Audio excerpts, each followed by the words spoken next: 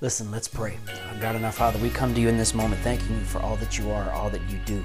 We give you glory, honor, and praise, Lord God, because in these moments, in times like these, we recognize our need for you.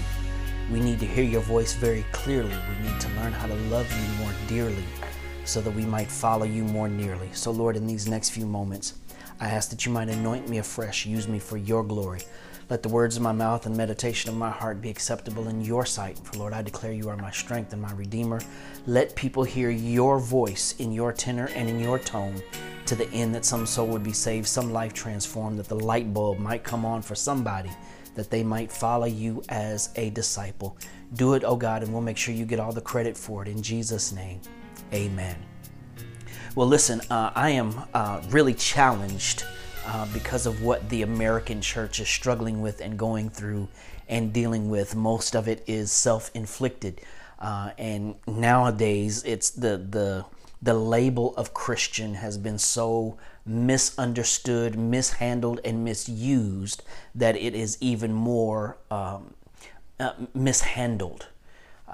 And so in the times like these, when a pandemic is raging, when the Delta variant is doing its thing, I want to talk about what it means to follow Jesus. What does it really mean in 2021, in our day, in our time? What does it mean to follow Jesus? What did it mean back then? What does it mean now? Well, you should know, as a part of the Refuge Ministry, that we seek our core values. We seek to be three things. We seek to be biblical, balanced, and beneficial in all that we do.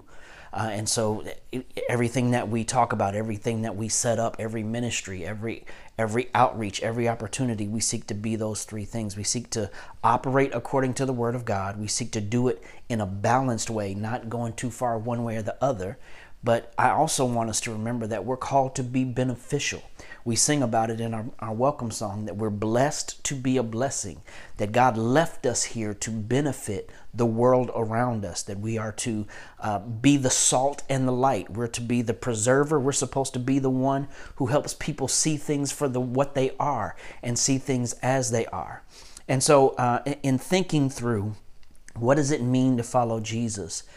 If Jesus were on earth right now in physical human form again, what would be the things that he would want us to know and to do as Christians, as believers, as Jesus followers? I like that title best. As a Jesus follower, what does it mean to follow Jesus? Well, let's go back and look at what he said back then, because he hasn't changed his mind for now. Look at Mark chapter 12. Mark chapter 12, verses 29, 30, and 31. I'm reading from the New Living Translation. You can read it in whatever translation that you desire, but notice what Jesus says. He replies, "The most important commandment is this. Listen, O Israel, the Lord our God, the Lord is one, the one and only Lord." He borrows from the great Shema, the great blessing, the great pronunciation of Deuteronomy 6 that was pronounced at various Jewish festivals. He goes back and he pulls that from Deuteronomy 6, and he says, this is the most important commandment, that the Lord our God, the Lord he's the one and only Lord. And therefore, verse 30 says, you must love the Lord your God with all your heart, with all your soul, and with all your mind, and with all your strength. And the second is equally important to that. Love your neighbor as yourself. No other commandment is greater than these.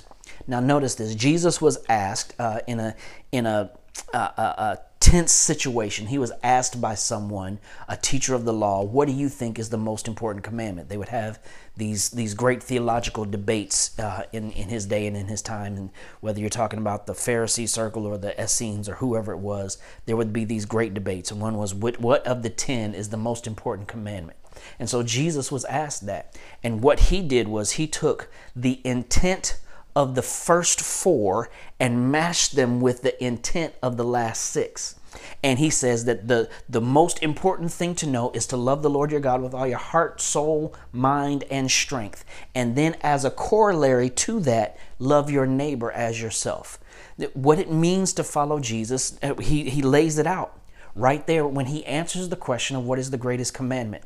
I want you to see first and foremost the priority of loving God. He says it's the most important thing. The most important commandment is to love the Lord your God with all your heart, soul, mind, and strength. In other words, he gets it all. When it comes to him, we have to be all in. We have to push all of our chips to the middle. There should not be an area or an aspect or a relationship in my life that is untouched and uninformed and unchanged by our relationship with Jesus. He is the priority. Loving him is the most important thing that everything else boils down to. You can take away the religious aspects. You can take away the worship place. You can take away all these other things. But what it means to follow Jesus, the priority that is boiled down is loving God is the priority of our lives. But I also want you to see, secondly, I also want you to see and don't miss the physical nature of loving God. He says that we are to love him with all of our strength. This idea of there is a physical element, that these bodies are also to reflect our love for God, that how we care for this, how we take care of this, how we use this physical body that we're in ought to be a part of loving God, so that there is no divorcing between what I say I believe and how I behave. They ought to all come together in one, that there is something physical that is involved with loving God, that how I use this body also reflects my love for God. But I also want you to see, thirdly, that the proof of God's love is all in how we love other people, how we love our neighbors. He says, love your neighbor as yourself. One pastor, their church, their core values were in this one term that they would use. They said, love God, love people, prove it, right? The proof of that love, I can't say I love God who I have not seen, 1 John says, if I don't show love to this person, my brother, who I can physically see every day. That there ought to be, as a part of what it means to follow Jesus, it means looking out for those that Jesus called and described as our neighbor. The love for God ought to spill out into how we treat other people. Paul says it like this in Philippians 2, verses 3 through 5. In your leisure time, you ought to read just those first 8 or 9 verses of the second chapter of Philippians 2. But Paul says in the New King James, he says, let nothing be done out of selfish ambition or conceit. Anything that is done to only look out for me is not proving, is not showing the love of God. He says, but in lowliness of mind, let us esteem others better than himself. Let each of you look out not only for your own interest, but also for the interest of others. So then he says, let this mind be in you, verse 6, that was also in Christ Jesus. Watch what he says in Philippians 2. He says that part of what it means to have the mind of Christ, to love God and to reflect Christ's likeness, to be a Jesus follower, is to ensure that I esteem others better, or I think of them ahead of thinking of myself. Stick with me, because if you miss this, you miss the whole message. Listen, that what it means to love God means I have to have in mind how to ensure that I'm thinking about other people and prioritizing what they deal with, what they're going through, and how Jesus in me can be a blessing to them. He says that look out not only for your own interest, but look out for the interest of others as well. That part of what it means to be a Jesus follower is not so much worried about me, because I know he's got me. He's got me covered. I'm in covenant with him. His spirit lives on the inside of me. I have great and precious promise, 1 Peter says. Great and precious promises that have been made to me. There's certain things that God is going to do to take care of me and this body. As I use it to exude the love of God that I have, then he's going to take care of me. But what about those people that do not have Jesus? They need me to look out for them, because I stand as a representation of God, because my love for God in me has to spill out to them too. He says that being a follower of Jesus means operating the way Jesus did. He says, let this mind be in you, which was also in Christ Jesus. Well, what did Jesus do? The attitude Jesus had during his earthly ministry was to use his life to benefit others, whether that was healing them, whether that was protecting them from oppressive elements in their lives or around their lives, or even rescuing them if he had to, even from themselves. That Jesus's life wasn't spent looking out for him. His life was used to look out for the interests and to serve the interests of others. Which says then that as a Jesus follower, if I want to know what I'm supposed to do to be a follower of Jesus, I have to watch this. I have to be more Jesus follower than I am American. I'm about to mess with somebody now. As a Jesus follower, our constitutional rights are subordinated to Jesus's commands to love our neighbors as ourselves. If I am more American than I am Jesus follower, I begin to question whether I've made an idol of my nationality rather than letting it just be something that is another avenue for me to let my Jesus follower come out. Stick with me. It's gonna get tight, but it's right. Watch this. I have a buddy of mine that I follow on Twitter. He says that the American asks, "What about my rights?" But the Christian asks, "What is right? What is doing right by my neighbor?" Jared Stacy says that being an American is all about preserving and protecting your rights. But being a Jesus follower is using my rights for the advantage and the benefit and the blessing of somebody else who has no rights. Listen, we are at the stage where because not enough people got vaccinated, because there are people who are resistant or hesitant or slow.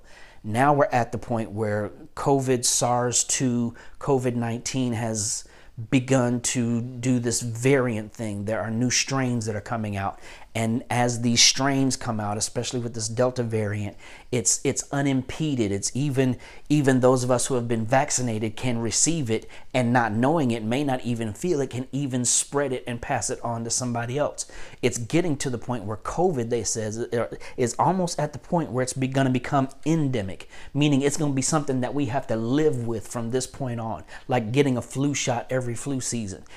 It's almost at that point. Now, that means, these realities mean that obeying Jesus's instructions looks like, with following Jesus in this day and this time, looks like taking physical steps to protect others from whatever is going on, whether that means getting vaccinated, whether that means wearing masks indoors, whether that means practicing social distancing or washing your hands often.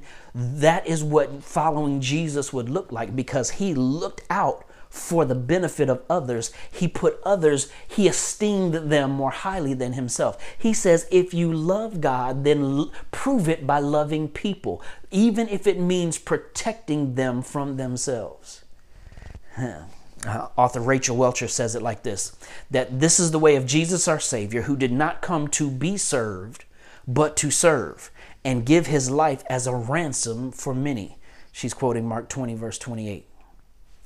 That's what following Jesus would do. That's what following Jesus looks like for us. It means thinking through how to protect others from what's going on around them, until we can get to the point where we've got to show the love of Jesus in a way that then affords us the ability to be invited to share the love of Jesus that we know through the gospel. Following Jesus, what it means to be a follower of Jesus, is esteeming others more highly than ourselves. That means we have to trust the Lord that our desire to obey him and to be like Jesus is going to be enough. Watch this. Well, we don't know what the vaccine can do. We don't know what's going to happen from it. But do I trust Jesus enough to still love others and trust him to take care of me? Well, it hasn't been tested enough. Actually, it has. But even if you think that's not true, do you trust Jesus? Are you willing to be more of a Jesus follower than you are a protector of yourself? Well, what about the Tuskegee experiment? God did amazing things with the men who were suffering, who were neglected during that Tuskegee experiment. Sometimes you ought to read more than just one version of the history story. God did some amazing things even in them being done wrong because they trusted God. Some of them trusted God. Listen, we serve a big old God. And if we are willing to put our rights to the side and put our lives at risk to be a blessing to others, it shows that we are followers of Jesus, that we are obeying his command to love God enough to love our neighbors as ourselves. We have been asked, we've been tasked with taking up our cross daily, Luke 9:23 says, and following Jesus. Taking up the cross doesn't mean wearing it around your neck. It means being willing to put my life on the line and die because I believe Jesus so much. I'm willing to live out my life to the point that I take care of others, even if it's at the expense of me.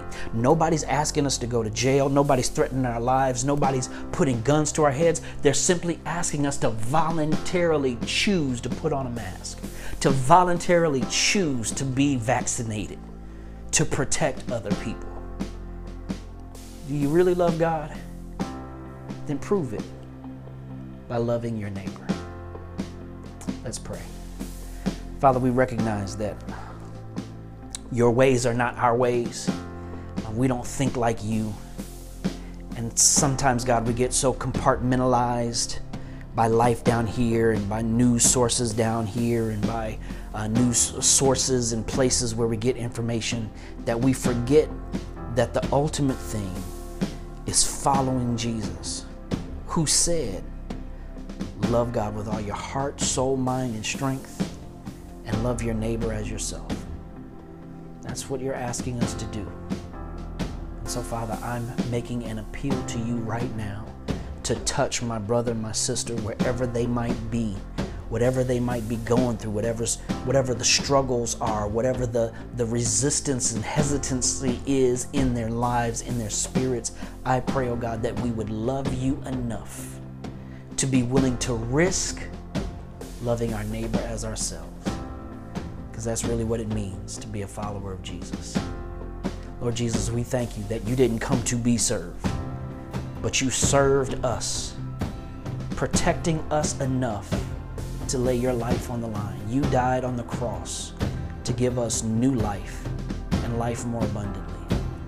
Now, God, I pray that that same mind of Christ you would put in us, that we would esteem others better than ourselves, and so follow Jesus. Lord, we love you. We bless you. We magnify you. We even submit to you in hard things because you are our Lord, and we have chosen to obey you. Help us now, we pray, in Jesus' name. Amen. Might be tight, but it's right.